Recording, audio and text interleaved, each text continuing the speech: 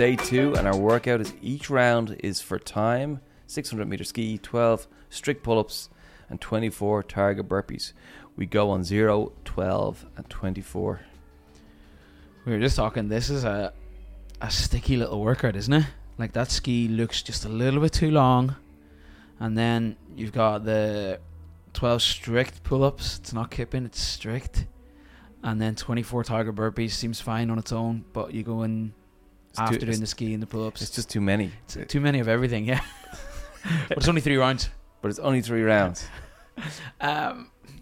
Because it is just too much of everything, how do you approach this one? Is there a time cap for each round? First, 6 minutes. 6 minutes. Yeah. I'm trying to feel it out in my head a little bit here. Yeah, each component's pretty meaty, isn't it? Yeah. Like, you can't afford to sprint the ski, but you can't go slow. Like, it's not a 5k ski, it's 600 meters. 600. And then the strict pull-ups, like, it's 12. It's that mid-zone of, like, okay, I got to take chunks and I can't afford to rest. Because you could stand around and just lose so much time waiting for your muscles to come back. All the time, yeah. And then the burpees, 24, man. You just have to keep yourself moving. That's talking yourself all the way through. Yeah. I'm kind of leaning towards in my head now. I wonder, is like a gear change for every movement something that might be worthwhile? Like, maybe on the ski, this is me gamifying it as per, like, maybe on the ski I go hard but sustainable pace, like maybe like a 1k pace if I was doing that.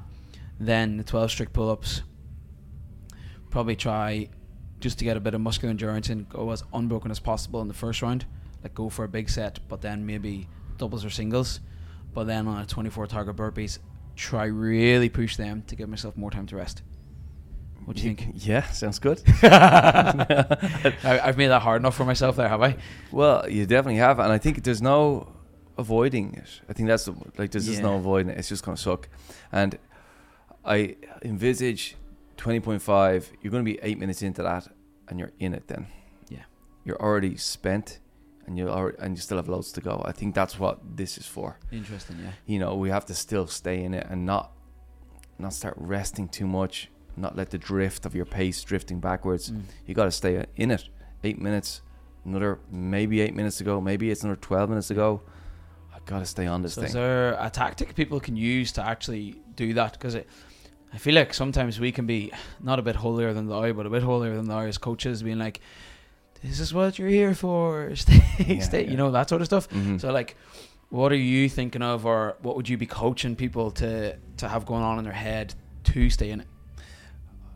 There's always this default position our brain takes us, which is get us back to stasis, get us back to baseline. So whenever we go away from baseline, our brain is saying, here, what are you doing? Like, sit down.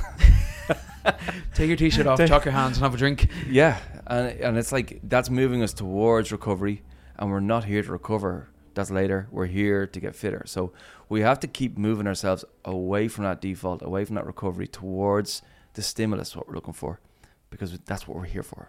It is that thing. What's the point in showing up if you're going to show up to recover? Because you can sit at home and do that. On the day, on game day, we want a performance that, I think the performance is wrapped up in that. Did I over rest or did I push myself? That's what it boils down to.